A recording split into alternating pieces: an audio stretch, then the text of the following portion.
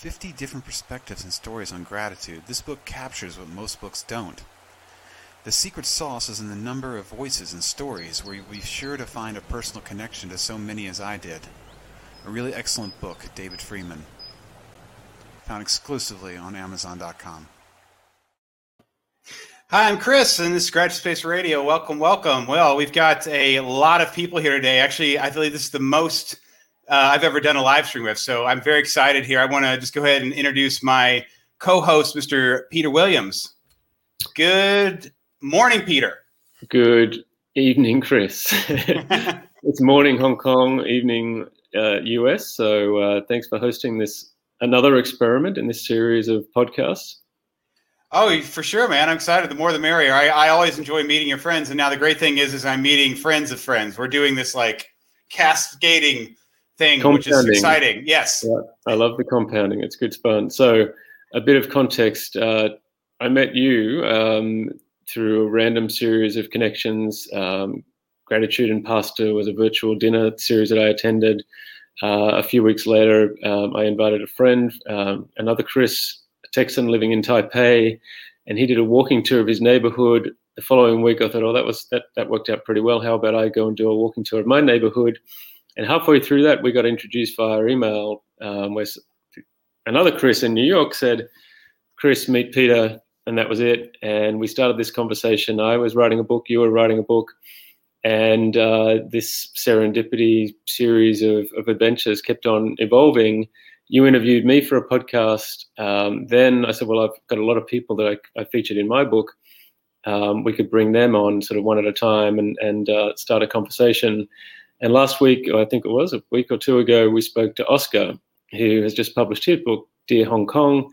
And today we're bringing in one of the first people that is featured in that book, which is, featuring 80 people from different countries that are living in Hong Kong. So today we've got Phyllis and her daughter Alia to talk about their amazing project and work at Mother's Choice. So I'm going to pause there, and maybe you can bring on Oscar and he can fill in some of the gaps. Well, real quick, I wanted you to just plug your book, bro. Yeah. So my book is just too many adventures happened over the last 10 years living in Hong Kong. And I wanted to capture those. And Productive Accidents is the title. It refers to an idea that a business school professor taught us when I finished at the University of Chicago about 10 years ago. He'd gone back 100 years and looked at how does innovation happen. And he basically boiled people into two different categories: people that operated in silos, kind of closed networks. And maybe in a work situation, they might just hang around their cubicle. They might know their company, their department, their industry, but they don't really reach beyond that. And, those people are good at executing and optimizing, but maybe if you ask them to reinvent their industry, they'll probably struggle. So the alternative is to have an open network and to be the bridge between lots of different personalities and locations and industries and mindsets. And that's where a lot of magic starts to happen, these productive accidents or serendipity. And he boiled all his research down into that single phrase: put yourself at risk of productive accident. And today is a continuation of that mindset. We're going to start some conversations here that might turn into another connection or collaboration or a new series of ideas that we wouldn't have been able to come up with individually. But the more we play with this idea and be experimental, the more good things start to happen. So hopefully that's going to prompt some ideas from Phyllis and Alia in terms of their journey, because I'm sure there's been some luck and chance and serendipity along the way that maybe they can share with us today. Sounds great. Let's go ahead and bring Oscar on. Oscar, hey, buddy. There you are. Hello, good morning. How are you? Good. Welcome. Happy to be here, man. It was last Sunday morning, so it was about a week ago we were all together. Yeah, very good. Yeah, and we're all here again. Your morning and your evening. So yeah, and see the sun rising here and the sun setting there is good. Yeah, for sure. Well, thanks for you. Want to, before we bring on your guests, I'd love for you to share a little bit more about your book, and I even got a little image I made too. So, yeah, So, I mean, a couple of years back, I started working on this project, Dear Hong Kong. So, bringing the stories and portraits of very inspiring people, actually the most inspiring people from every country in the world that live in Hong Kong, because we believe that one of the beautiful things about Hong Kong is the diversity, and we want to promote that within the society. So, it's a non-profit project to try to bring this awareness into the more local society in Hong Kong and bridge this gap between the foreign and the local communities. So I've been delighted to be working on this, meeting amazing people along the way. So people that are in this podcast and many others. I met Peter at the Creative Mornings and say, who is this guy? He's talking about this idea of productive accidents and finding new opportunities in connections with people and ideas and sharing that. I think that's what it's all about. And I mean, we have been asking around, like, who is the most inspiring person from a different place? So I think, I mean, the US is a big country, is very much represented in Hong Kong. So, but for us, it was like very obvious to have Phyllis as founder of Mother's Choice. And today we're lucky to have Ali as well, the CEO of the organization. So I'm super excited to talk to them. Awesome. Well, let's go ahead and bring them on then. Here we go. Hey, we're all here. Good morning. Good morning. Good morning. So, Oscar, do you want to? I mean, can you express to how, or Phyllis, would you like to talk about maybe the first time you met Oscar or how that connection came about? Oscar, do you remember? It was certainly an accident that we got to meet each other. It was during the protests. Yes. That's the first time I met you. And we were having coffee and everybody was running around and running out of the building. And that was my first meeting with Oscar. Oh, wow. At the time, I think it was 6 o'clock and suddenly the shopping mall closed because of the protest or something. And we had to run away or something. And I think that the interview was like a half cut in the middle. And then we met again to finish it. And yeah, very exciting times. It was an exciting time. Yeah. But even before that, before you arranged that interview, how did you connect? Well, I think we got in touch directly with you. I mean, because we knew, I started the project with my colleague Egi, and see, I mean, you should have seen her face when I told her, like, okay, we're going to try to interview the founder of Mother's Choice, because for her, as a local girl here, she was so aware of the organization, but she didn't have a clue who was behind. And so, yeah, she was super excited. I think, Phyllis, you could feel it when we met you for the first time. And yeah, that was very good. And then we had a series of conversations afterwards. And I think, like with the majority of people we interviewed for the book, we became friends, which is a very good thing. Yes. Yeah. Well, if For you're people talking who have about never heard of Mother's Choice, maybe Alia can go into her CEO role and give us the elevator pitch. Sure.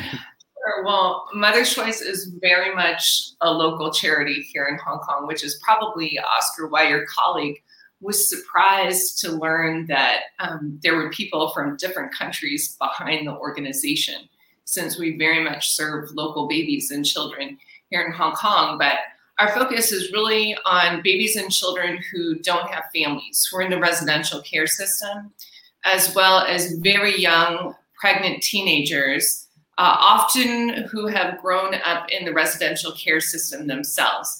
And our vision is to see every child, every young girl grow up in a safe, loving, and permanent family. And it's our belief that when children grow up knowing that they're loved in a safe and forever family, that is something that can totally transform a community, that it changes a city for everybody who lives there. Yeah. Amazing. And it started when? How many years ago? Yeah, so Mother's Choice started 34 years ago now. Actually, the idea came about 35 years ago when there was a series of articles in the newspaper about the plight of young women who were facing crisis pregnancy and how they were treated by our community. And that's really sort of the productive accident behind Mother's Choice, is that it was actually this series of articles made the front page of the newspaper here in Hong Kong. And the details were so gruesome and so shocking that everybody in the city was talking about it. This is back in 1986.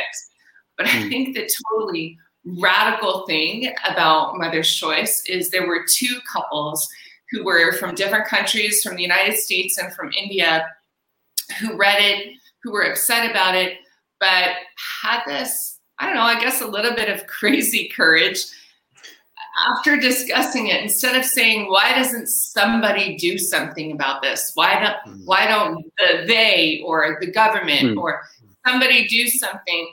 They had the courage to ask themselves, wow, this is really terrible. What can we do about it?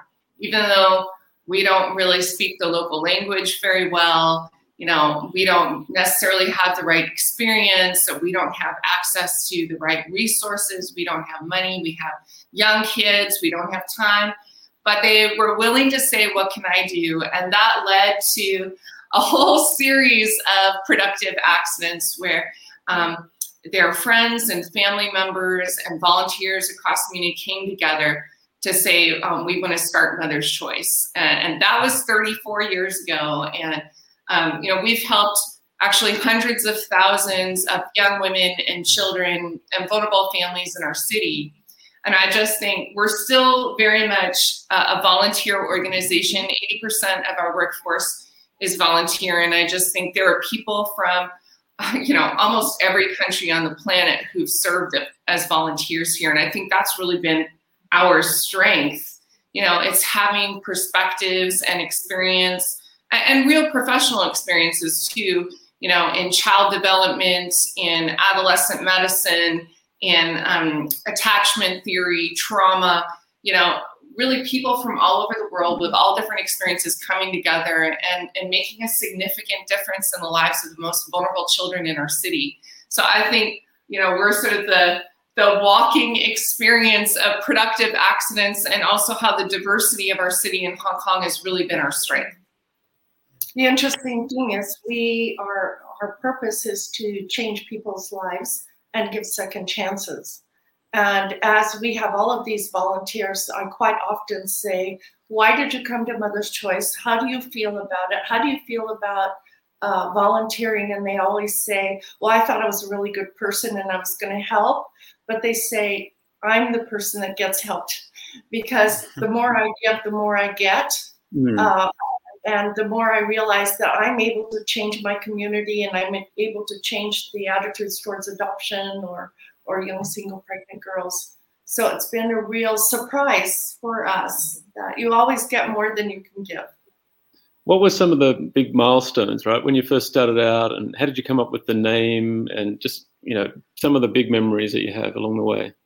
Yeah, so how we came up with the name was my friend that had invited me over for coffee the morning that newspaper article came out, told me her own personal story of her sister who was very young and got pregnant, and how she was sent away, and how the parents never even mentioned her name for over a year. And after she came back and my friend said to her sister, where were you and what happened? She found out that her sister had had a baby, and her sister was so sad, and the baby was taken away. And she said to me about the article, after reading the article, she said, my sister would not have chosen this. What happened to her? My sister would have loved having her baby. And her sister actually died months later because she refused to eat. So that's where Mother's Choice came in.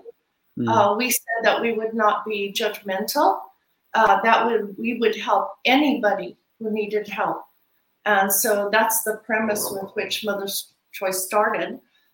Much to our surprise, these two couples got on the front page of the newspaper that next day. And they said, there's a group of people who are willing to help any pregnant girl that needs help. And at 9:00 that morning, we got our first call. Wow. It was from a nurse that was in the hospital That evening, the evening before, a social worker was in a study room in one of the housing estates. And as she was closing up for the evening, she found a really young girl hiding under a desk. And she was very pregnant. And she was trying to find a safe place to sleep. The social worker didn't know what to do with her, so she got her in a taxi and left her at the local hospital. And of course, we've been in a hospital in emergency at night. We know what a lonely place that is and what it's like. And so the next morning, there was a nurse going on her way to work, reading the newspaper, and she saw that there was this article about these people who were willing to help pregnant girls. She went into work and they were having a meeting, handing over night staff to the morning staff. And they said, this girl is very young. She's very pregnant. She won't talk. She won't say what her name is or where she came from, but she can't stay here because she's not sick. So the girl had just been waiting in the emergency ward all this time. And so the nurse said, I just read this article about these people who are willing to help pregnant girls. So they called us on the phone at 9 that morning and said, we have a girl, would you come and get her? We were totally shocked. We were not prepared. We didn't have, the experience. It was just an idea. And we had our first girl on the first day. Where are they now? Yes, my friend made a cot for her in their house. And the next morning, as they knocked on the door to ask her if she wanted something to eat, the girl was having her baby.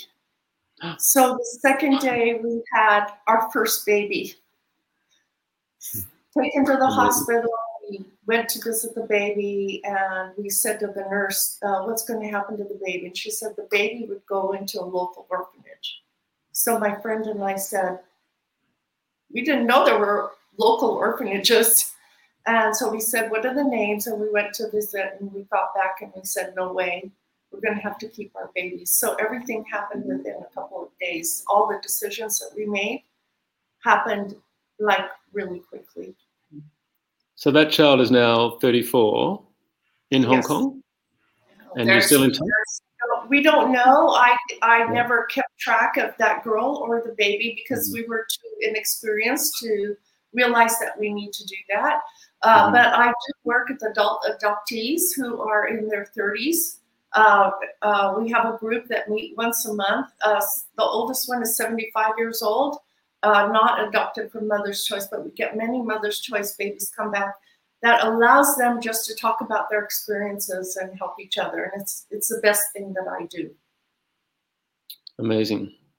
Yeah. And you've got a big family yourself, Phyllis, right? I want to maybe dig into that because that's how I met you guys through Complete Productive Accident. Maybe we can talk about later, but it was just ridiculous how to me and how it sort of happened. And then to discover another connection through that conversation, which is through Shafan, your son, who's on the board of Resolve Foundation. And I'd never even met you guys, but I just happened to grab the only empty seat under that marquee at a golf event.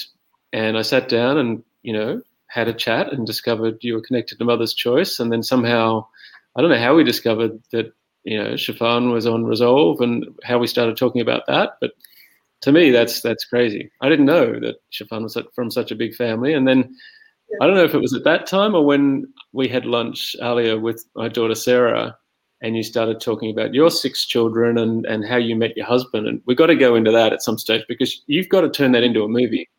There's no doubt. Oh, I want to hear that, please. How did you meet your husband?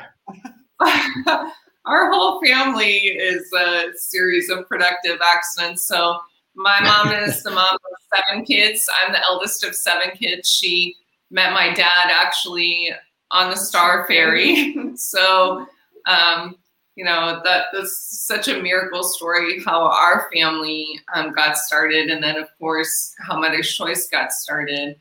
And even how I met my husband is pretty crazy. I met him at a wedding in Ireland, my very first time in Ireland. He's Irish, but grew up in Africa. And you were in town from New York or something, right? So it was totally even that. I was living in New York at the time. And so his childhood best friend married one of my childhood best friends, and we met at the wedding, and he somehow convinced me to go to dinner with him the next night in London, which is where I was flying through on my way back, and then somehow convinced me at dinner to go straight to the airport with him and fly to Spain.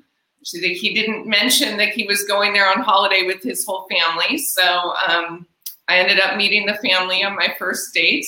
By the end of a few days in Spain, he said, I think I need to meet your family now too. So we had a very whirlwind courtship, and we got engaged after only a few months, and we got married less than a year after we met.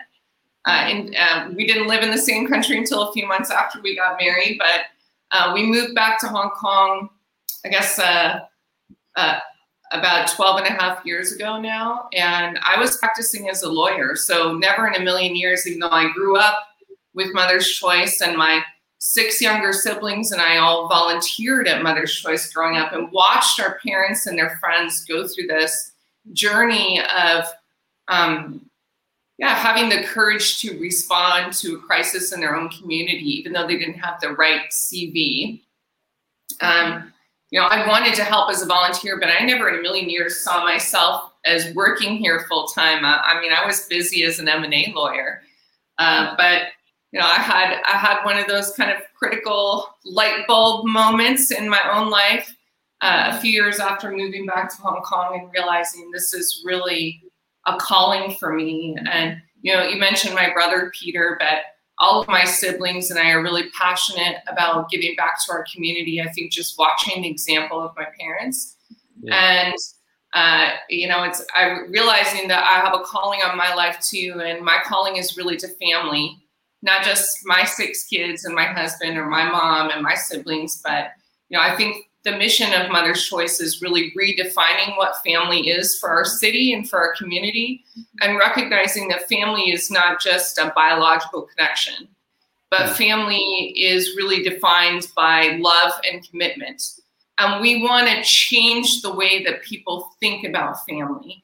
And that if the people that we see when we are walking down the street, when we get on the bus, when we go into the subway, when we're sitting in the coffee shop, if we can see that everybody in our city is our brother and our sister, our mother and our father, our child, if we change our definition of family, actually our city can be transformed. Yes. Our favorite quote is Mother Teresa. She said, the problem with the world is that we draw the circle of our family too small. And I think that really speaks not just to the mission of Mother's Choice, but I think to our personal mission in our family is really how can we see everybody who's vulnerable, who's hurting, who needs help as our own family member in our city. Great. And thinking about my own children, I think a lot about legacy. What legacy do you leave when you're alive, right? Every day we're writing a chapter of our own book. And for me, the legacy that I got from my parents was to help the community too. My father worked with the poor all of his life, and they were experts at hospitality and bringing people in. And we called people aunts and uncles that weren't related to us, and passing that down.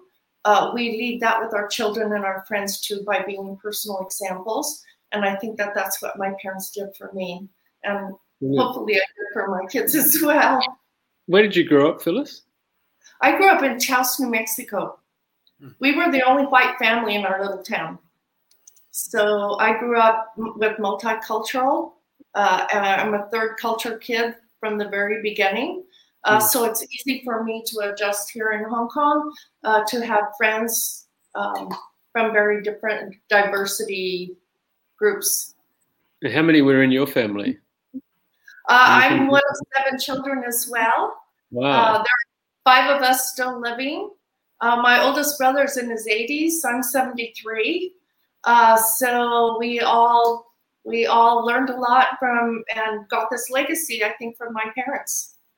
So there's some other numbers popping up. So my wife is the eldest of 7 children, and I'm the youngest of 6. And so all of these numbers keep on popping up through your conversations here. 7, 7, 6. In mine, we have 3 sisters up the top and then 3 boys. Wow. And then I need to jump ahead. My mother-in-law is one of 11, and my dad is one of 14, which is bizarre. But he had 5 older brothers, 2 sisters, 5 boys, and then 2 girls. So it's 5-2, 5-2. Wow. So yeah, lots of stories. And I only got interested in writing stories because 2 of my uncles who went to World War II, 5 of the older 5 brothers all went to World War II, shot down, presumed dead, POWs, all this other stuff. But later in life, 2 of them decided to write their book, and it wasn't to be published. It was just to make sure it was captured for their children and grandchildren. And, my kids know there were 5 people in uniform, but, their kids will only know there were 2 because only 2 bothered to write it down. So that's what inspired me to end up writing as well, because you need to write your book for sure. Each of you, both of you, and your mother's first story. So many stories, and you just forget. I should have started writing a long time ago, but memories do. You can start today. Just start one page at a time. Actually, I think for us, the most inspiring. Go ahead. Oh no, I was just gonna say, all 3 of you have written books, and you keep using the word story, but I think that's the one key learning for us with our family and with Mother's Choice is that we all have a story, actually. We all have a story. And I think the number one thing, we have 8 different services. We serve thousands of clients, children in the residential care system, young people who are pregnant or at risk of becoming pregnant, birth families, adoptive families. We work with the community, equipping the community around these families and children. But I think the number one thing that we've learned, and it's really the mission of Mother's Choice, is to join hands with the community to give hope and change life stories. And it's the changing life stories piece that I just wanted to highlight because oftentimes as we have more intimate conversations with people, the common thing that I hear from people is it's too late for me. My story is already, it's too dysfunctional. It's too messed up. Too many bad things have happened to me, or I've made too many bad mistakes. Like I've done bad things. And what we've learned in the 34 years of being around Mother's Choice is that it's really never too late. And there is no such thing as a hopeless case. There's hope for every single person, and even our family is not perfect, and we have our own dysfunctions. Really? But we've learned that it doesn't matter how many bad things have happened, that you can always change your perspective. You can always choose another path. There is redemption available for every single person. And we see it on a daily basis. We care for many children with extreme special needs or who've been exposed to a lot of trauma and abuse. We have doctors or social workers, when they're referring those children to us, that say they'll never have a family or they'll never walk or they'll never talk. Or this young woman has been so traumatized and so abused, she'll never be able to have a normal life. She'll never be able to have healthy relationships. And we just smile and nod because we know that that isn't true. Yeah, we see miracles and that children can walk and talk. I really believe that there is a family for every child, but there is no such thing as a hopeless case. And it doesn't minimize the pain and the trauma that people have been through. It doesn't mean that their life is going to look like those things never happen, but life can be good. And there really is hope for everybody. And that's why we've been so inspired working with Oscar too on his Dear Hong Kong book, because, that was the common thread for every single person from every different country. Really different experiences and different challenges and, different lenses through which to look, but they all were hopeful, despite facing challenges and despite having different perspectives. So that's you're right. Like everybody has a story, and I'm totally sure of that. But through the people that we interview in the book, we always want to pinpoint that the magic from the story where everything happens. And I think if I have to say from from Philly's story, I think we were really, really touched at that moment that you share with us. Like at one point in my life, I decided to be kind to everybody. So my children, everybody around me, this concept of extended family that Alia, you put so well. And that's the beginning of everything. So, I mean, after that, we have met some members of your family. We see that happening everywhere. So you were able to make that conscious decision and then spread it and make it a legacy. And that's beautiful. That's beautiful. So inspiring. Sometimes it's not how you feel, it's what you decide, right? Yeah. And I decided that's what I was going to do. So it's a decision that we can all make. It's not that it comes easy, but we can all do it.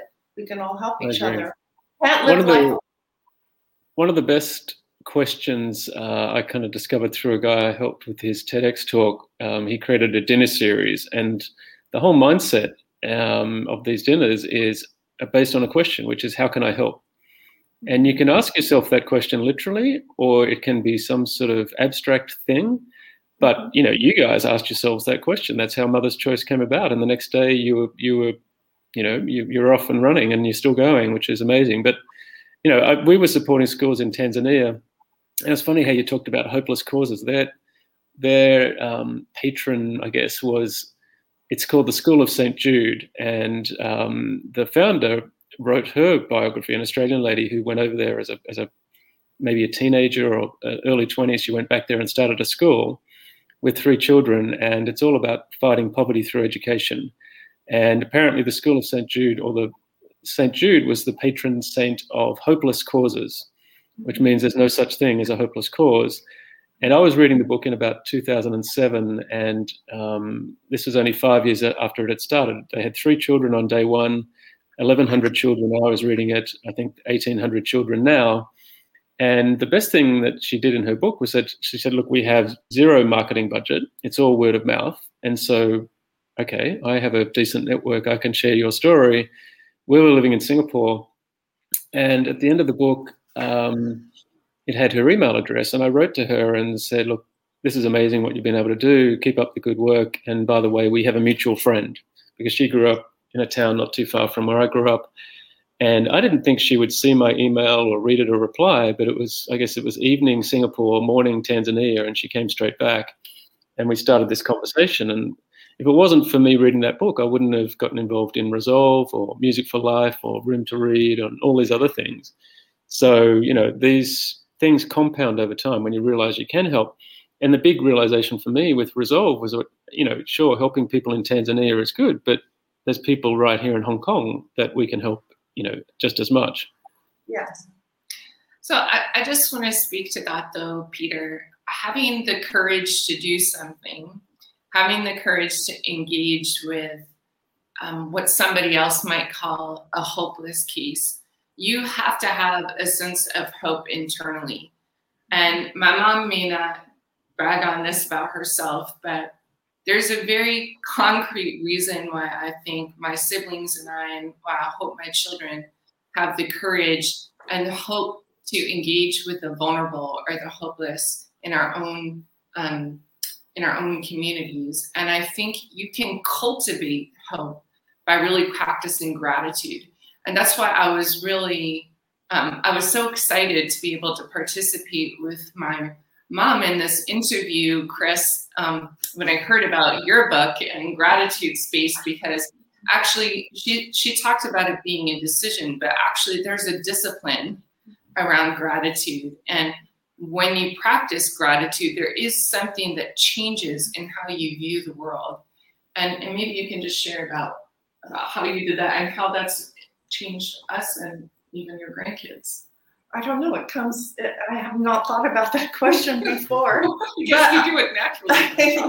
I always think, you know, when you're depressed or when you're feeling bad about something, I have always practiced being thankful for the trees, or, you know, whatever circumstances, I do practice that a lot. Just changing my mindset from being worried about something or feeling bad about something. I've always had the discipline to say I'm really thankful. One of the things that I did for my children, it was at birthdays. You're used to receiving all these gifts, right? So we practiced in our family when it was your birthday and you got a gift from somebody, you would say, the gift giver would say, this is what I appreciate about you. And then the receiver would say, this is what I love about you. And I remember when the kids were little, they would say, oh, I like the skirt you're wearing. And I'd say, no, that doesn't count. You have to say what you love about your sister or what. We do the same at Christmas time. When you get a gift, you compliment each other. We do that at Thanksgiving. And we practice in our home. Brilliant. I think I got one quick question for Phyllis. I don't want to switch to Chris and get him to share his story of how he discovered gratitude as well. But how did you end up in Hong Kong? By accident. I was on a field study. I had gotten a scholarship at the University of Hawaii at the East-West Center. And as a part of that, I was a teacher trainer for English as a second language. And as a part of that, we were there were 9 participants, and we were to go to each other's universities and study their programs. And so the first place I went to was Hong Kong, and I had arrived in Hong Kong. The only way to get to the island was on the ferry. One of the students at the university lived in Hong Kong, and she told me what to do. And I met my husband on the ferry that night. That's crazy. Oh, wow. Talked me into you mentioned that. Down and talked me into it. And then I said, no, I've got to leave. And I went to the Philippines where one of my roommates from Hawaii had been. She was a university professor. And he called me every day, and then he went and got me in the Philippines. He said, you have to come back. So I said, I'll come back for a week. And it proceeded that way about 3 different countries where he went and brought me back. And then we got married 3 months later. Wow. He pursued me, basically. Wow. That's amazing. A few stories that I think are going to resonate here, right? They're just, first of all, how you met your wife and how you discovered gratitude and what you've done with that. I think you need to bring some of those stories out. Thanks, Peter. Ladies, thank you so much for sharing. There was so much. I was trying to just listen and not want to participate because I was taking it all in. There were so many things. I really loved how your statement of saying people aren't hopeless. And that's just the message of letting people know this is a moment in your life. This isn't your life. I've been thinking lately about I'm working on a suicide prevention through gratitude. Right? It's this is not your life. You have. This is just a moment, and there are things to be grateful for. And, it is in my book, I talk about I'm so grateful that gratitude is a choice, that we have a choice to make. It's not something that's forced upon us. It's not just going to happen, but it's something you make a decision. It's a decision to make where you decide to basically shift focus. We had Hector Garcia, amazing author, Peter and I a couple weeks back. And I asked him what is gratitude to you? And we could see that he's very off the top. You could see what he was thinking, right? He's like, well, it's when I'm focusing on one thing that's wrong. And I have the realization there are 99 things going right. He's like, and I had this picture in my head that gratitude to him was the image of when you just shift your head. You decide to just look this direction instead of here. That's this simplistic shift. And that's where, you were saying, Phyllis, about obviously, and that is the core of gratitude. It's when things aren't always going to go right, but if we can shift, we at least get perspective into, okay, this isn't our life. This isn't the end of the world. This is just a moment. And with gratitude, it's I feel like thinking it's like the lighthouse. So if you're in a depressive state, it's allowed you to take a breath and you see light. Maybe that's all you need in a moment. But it's about knowing it's there, right? It's about knowing that it exists. But speaking of that, just to share. So thank you for saying that. I just loved. I feel like the more we can just share with people that this is, these are moments. Your story is still being written every day. You have a decision to make. What your story is going to be. Nobody decides it but yourself. It's that whole idea. If you wake up and you go, today I'm going to look for the color blue, you're going to see blue. If you wake up and go, I'm going to find things to be grateful for, you're going to find things to be grateful for. If you wake up and go, like I do, my thing, I write, today's going to be a great day.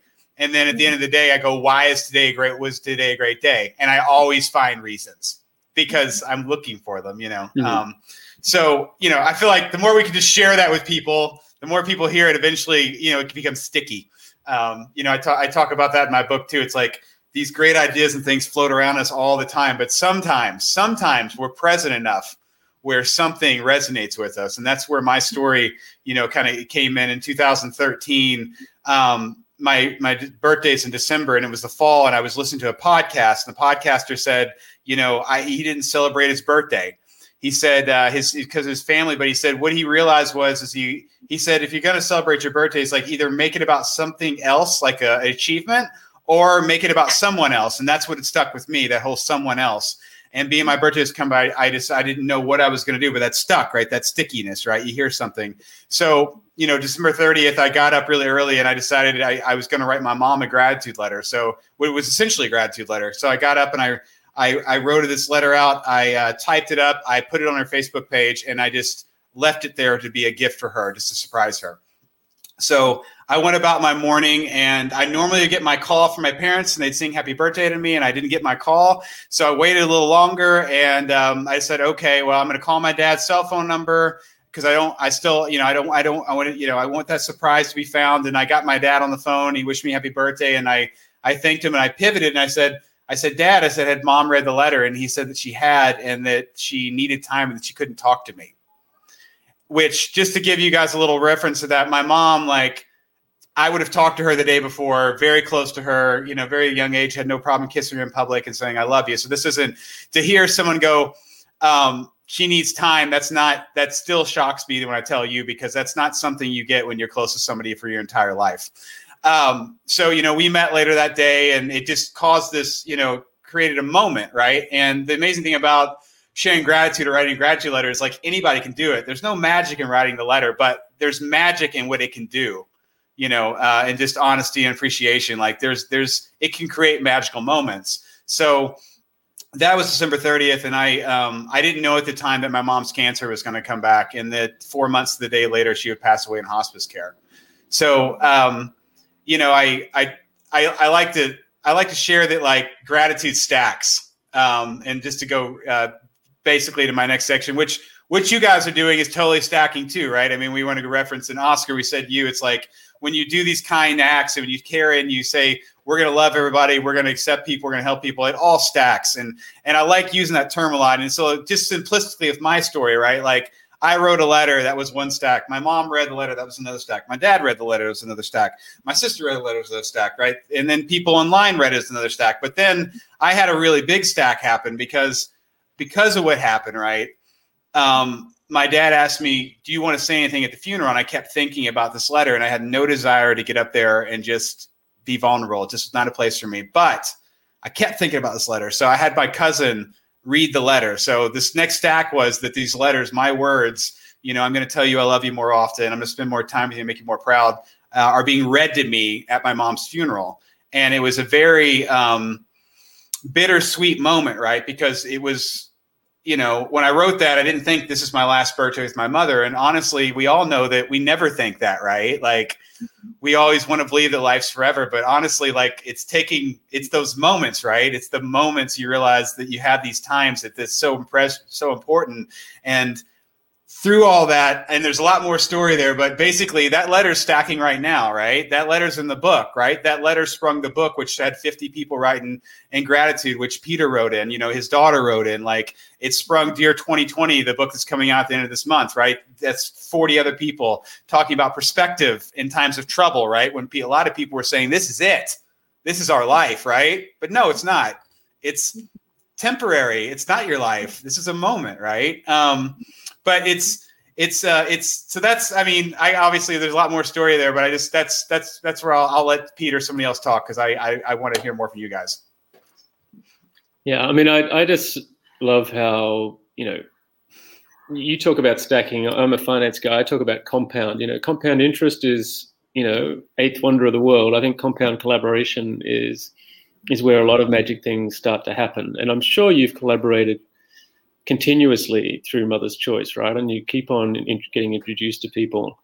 And that's why, Chris has been amazing, because, from a couple of WhatsApps, a day later, we're organizing a podcast, you know. So I don't know, this is like our 12th or 13th conversation. And Chris just organizes the tech, and, you know, I just throw the idea and bring in the people, but he's the one working the magic that is capturing this stuff, which to me is amazing. He's in Kentucky, here we are in Hong Kong. And, you know, even gratitude for the technology that's enabling this, right? I think we started out in Zoom. Now you've somehow got StreamYard. And, you know, amazing. So last year you thought, you know, a lot of physical events got cancelled, or travel and all that sort of stuff. But it actually accelerated a lot of the connections and a lot of the collaborations. Like, I wouldn't have gone to that gratitude and pasta dinner, which is normally a physical event in New York, if it wasn't for him turning it into a virtual event. And I was only curious about it because it had the word gratitude in it. And I kind of stumbled across the idea of gratitude through an event at General Assembly. I don't know if you ever came across that. It was kind of like night school for startups out of New York. And they brought it out to Hong Kong, and they had a bunch of interesting speakers, and I used to just go along out of curiosity. And one of the guys was Mush Panjwani, a guy who'd been living here for a number of years, and he spoke about the essence of an entrepreneur. And I thought, oh, I'll go along and have a listen. And he'd been made redundant sort of unexpectedly. You know, he was 47 or something, very good at what he did, sales, very motivational, very positive. But he decided, well, I've been made redundant, no big deal. You know, I wanted to write a book in a few years anyway, I might as well just do it now. And he started talking about how he used to get up early in the morning, go for a swim, have a good breakfast, be at his desk by 7 a.m. And he would just block from 7 a.m. till 11. And he said, you know, he reverse engineered the book, which made a big difference to me because it made it bite-sized pieces. He said, look, if you want to write a 100-page book and you want to finish it in 100 days, that means you just need to do it in you know, 1 page a day. And we interviewed him recently, and he actually said it was actually 100 Sundays. So it was actually over 2 years. In my mind, I thought he said 100 days, and it gets more than 100 days. So I tried to write a book. The idea from once a week till every day for 100 days. That's what Peter so heard. That's 2 years that it took him. But there he was holding his book. Amazing. And I was on a flight the next day on the way to Melbourne, and I had this notebook, and I was just making lists of things, and I was, you know, going, well, I discovered Seth Godin around the same time, and he'd been writing a blog every day for the last 20 years or something. Sometimes it's a sentence or a paragraph. And I thought, well, you know, he's always saying ship your work. I'm not going to write a blog about finance or banking and stuff. I think that'd be kind of boring. But I had that idea of Mush. The other thing he said was, you know, if you've got fresh running water in wherever you live, you're already better off than 80% of the people on the planet, something like that. So having that perspective of gratitude was what resonated. And I think I was also reading Malcolm Gladwell and his 10,000 hours. And so I put all these things together. I said, well, maybe I could do 10,000 thank yous. And, you know, you do one a day, that's actually a 27-year project. And, you know, I pause at different times. I haven't gone continuously, but I'm up to 1,300 or something like that. But if it wasn't for that discipline of looking for something good that's happening, there's no way I would have written that first book. So I did another book about 6 or 7 years ago, and I made it exactly 100 pages because, you know, Mush had set the scene.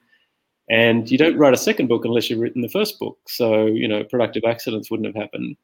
So we definitely need to work on your book, Phyllis. So that's a takeaway, you know, whatever it takes, even if it's just an essay for one of Chris's books, you know, get published in that as step one, and then gradually we'll add to that. That's why I really like how Chris has got these series of books where any unpublished author can suddenly write, 1,000 words, and they're in a book, which is a baby step towards maybe doing their own book at some stage in the future. So anyway, between you, all of your 7 children and your 6 children and my 4 children, you know, eventually we'll get them to contribute to one of Chris's books, which would be kind of fun. I just said to my daughter, that's going to be your job. Yeah. I can help with that. I'll go and interview each of you and bring out some of the stories. That would be a fun project. I think in my case, when Peter was talking about introducing me to Chris and his story and the possibility of doing something here in this space, I resonated a lot with it. And then I was thinking, why is it so much? And I never actually thought about it. But then the whole Dear Hong Kong project is based on gratitude. It's our own personal gratitude for the city we live in. Then the built-in or compound gratitude for the people that we interview, because they're sharing their stories and they're touching our lives and changing our lives in a way. And the gratitude of everybody in the book as well for the city they love, no? So I think it's a commonality. And also the gratitude we have to the volunteers, because it's a volunteer project. So it's a lot of people putting their time and effort and skills into something that is bringing them intangibles. It's somehow, like making them happier and making us happy. So I wanted to ask you both, because this is a question we ask in the book. If you had to write a letter to Hong Kong, what would the first words be? What would be in that letter? I think, I don't know if you heard about our Great Diaper Miracle. When was it? How long ago was this? In January. In January, we discovered that the company that always gives us all of our diapers said that they had to put a pause on it. And when we checked our supply, we only had less than 2 weeks of diapers. Now we use hundreds of thousands of diapers, right? So Alia got out on the internet and said, we need diapers. And you want to tell them the story, how many we got? And oh yeah, well, we thought we've had diaper shortages before in the past, and it wasn't me, it was some of my awesome teammates just put together a little postcard, and we printed it out and we put it on our doors in our childcare home, and we posted it on our Facebook pages, and we thought, maybe my sister or her book club will send in a few. You know what I mean? Like we really thought maybe we'll get a few packs of diapers, maybe from the volunteers. We don't have that many followers on Facebook, so we didn't really expect to have a lot of response. But we've been overwhelmed with gratitude. It was January 7th that we put up that postcard. We've seen a lot of trauma and hardship since this whole COVID thing, and before that, social unrest here in Hong Kong with the clients that we serve. We've seen more rape, more abuse, more complexity with the children and young women that we serve. Everybody is under a lot more stress. The vulnerable have become more vulnerable, and yet we're filled with so much hope in 2021. And I think the Diaper Miracle is just an example. We were expecting maybe 5 people to respond, but thousands of people responded. I think our Facebook post was shared 132,000 times. Wow. It was, and retweeted by kind of the major who don't even follow us, so I don't know quite how it happened. But literally thousands and thousands of people, and they weren't rich people. They weren't. Like individual people came, little old ladies and young families or new moms and people's neighborhood group or book club or whatever came and brought their 1 or 2 or 3 bags of diapers and wipes, and they wrote notes. I'm going to start crying if I think about the notes that they wrote to us, but just saying that they wanted to help. And there was, I remember one new mom who came with her baby, and she said, I really don't have a lot of extra, but I thought I buy diapers for my baby, so I'm just going to bring half of what I bought for my baby at the supermarket this week. I'm going to come and I'm going to give it.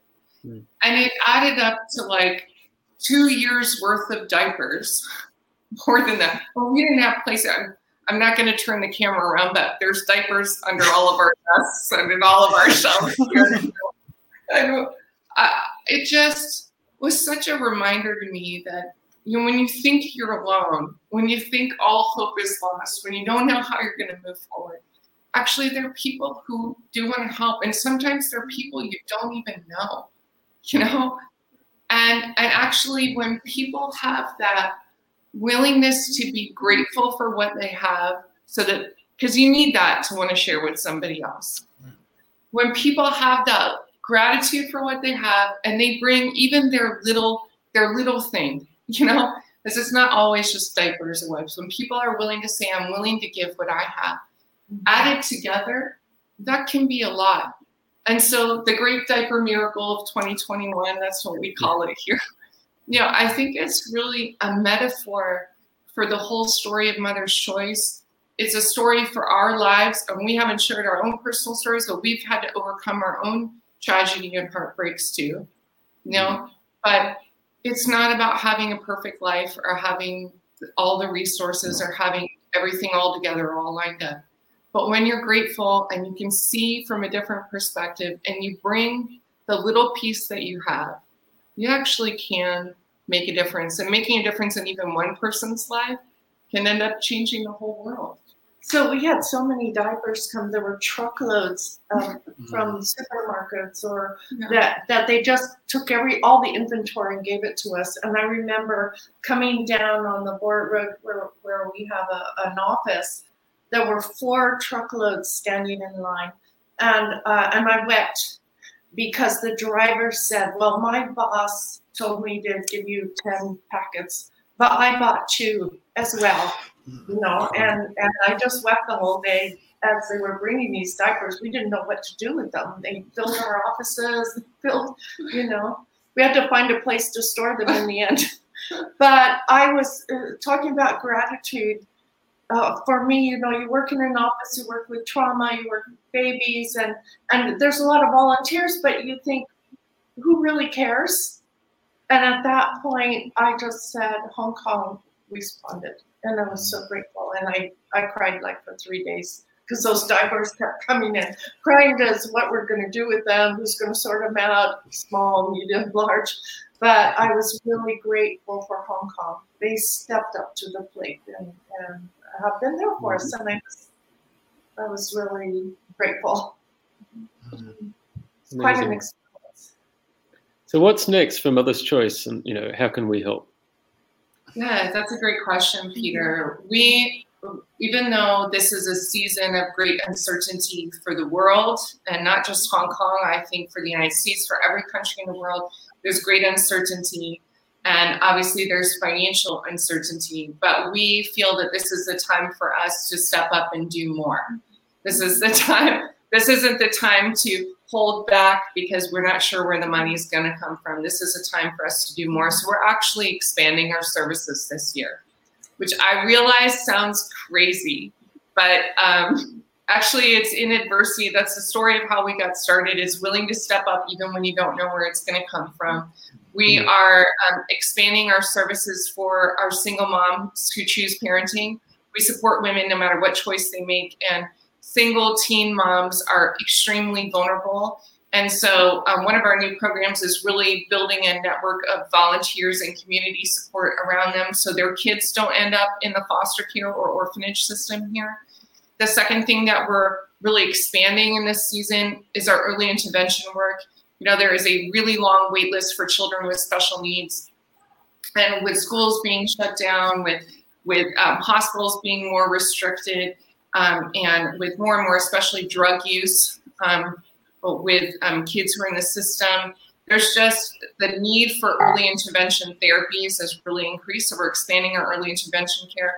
We're also expanding our outreach for young women who are vulnerable. We work with girls as young as 12 to 25 is our kind of focus, and really being available and exploring how we can use technology to be where they're at, because they've become more isolated with everything that's happening in the world. So yeah, we're planning to do more, and we really hope that people will consider engaging with us. You can give financially, we always need money, but it's more than just money. I think really educating yourself on what's happening, really learning more, and ultimately considering volunteering, whether it's as a foster parent or using your professional skills. There's many different ways to volunteer. So we really encourage people just to come and learn more. We host information sessions about the challenges that that our city face every month. And we say, even if you don't want to financially support or volunteer with Mother's Choice, please come along and learn more, even if it inspires you to help anybody, because I think anybody who's working with the vulnerable in any community right now needs more help. So come and educate yourself, learn more, and we hope that when do you do those? Like, when is your next information session? Where do you do those? Oh, Are they virtual or physical? I wish I'd looked that up before we did this call. It's okay. We host them every month, and we post it on our website, which is www.motherschoice.org. And yeah, we do it on Zoom now, so anybody can dial in, and we really encourage. There's no obligation; like you can just come and learn. I'd like to join one of those. I think generic info sessions are really powerful because it just plants a seed and may not happen immediately, but at some stage, something, someone will be able to work out a way to contribute. So by chance, I met one of your pretty involved volunteers is the Wall family. So Rob, I met years ago through a tennis buddy, and I've been staying in touch with all their work, which is amazing. Yeah. Well, once you get involved, especially in welcoming a child into your own home, fostering will change your life. So, I mean, that's one thing that I would just consider people. Even my husband and I, we used to think it's something that we couldn't do because we had a lot of our own kids. We're both CEOs. We both work full time. We can't do it. But and for my husband, his biggest concern was saying goodbye. When you're a foster parent, you're really a temporary parent.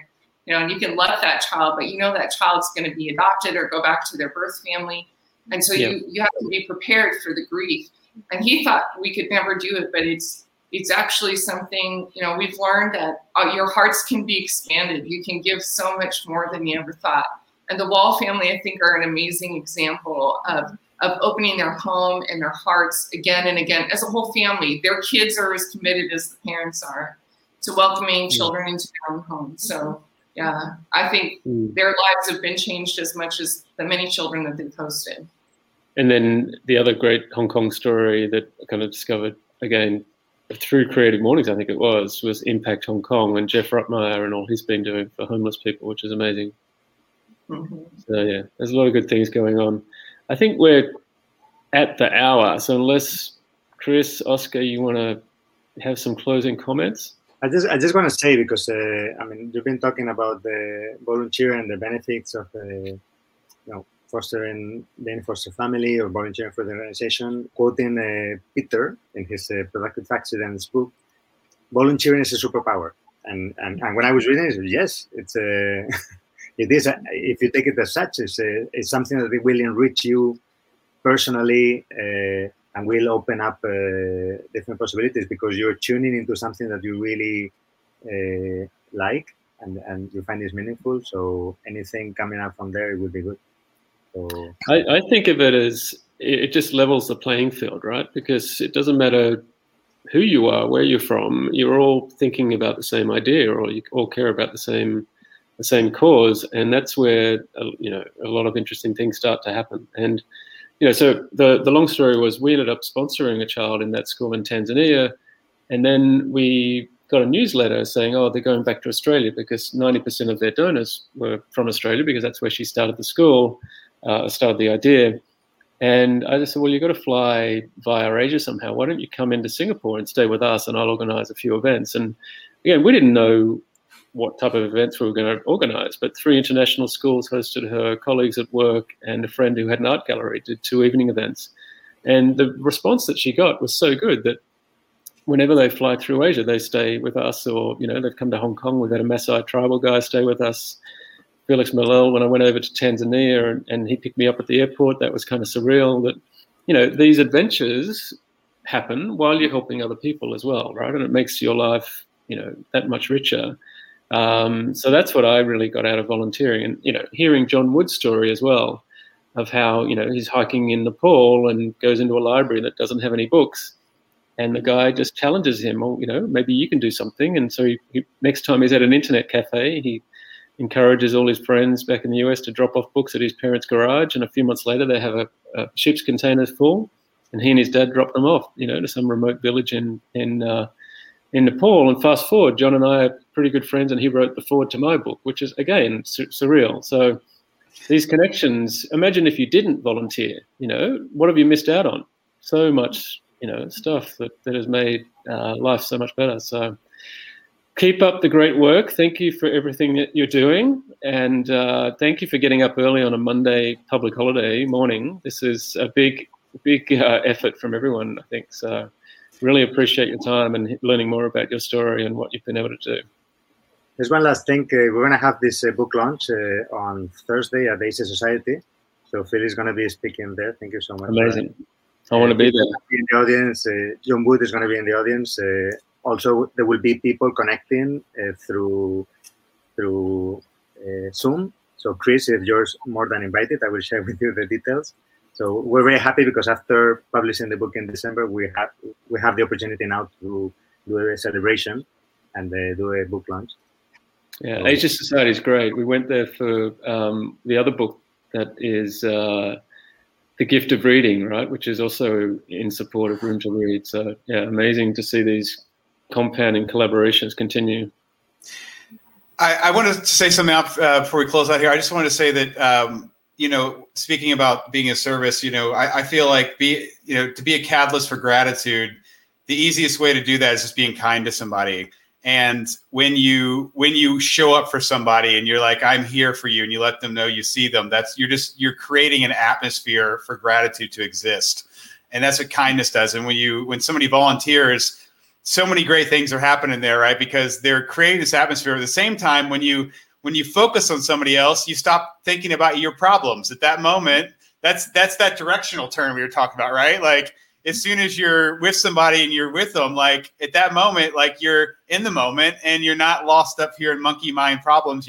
This person has literally just helped you switch that. You have to have the person that's your gauge to switch to being present, to allowing you to drop all that baggage. And I love that story you guys shared at the end so much, because I feel like it brought full circle. 34 years ago, we said, we want to help people.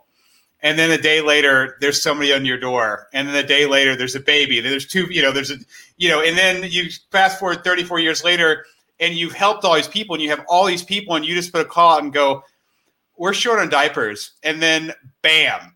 And then you just have this beautiful story of, I think people do want to help. People do care, right? And it's like you gave them. So the amazing thing is like you gave people an opportunity to be of service, right? And at the same time, it changed you all, obviously, because you're in this process of serving these other people. And it's just like this big mass.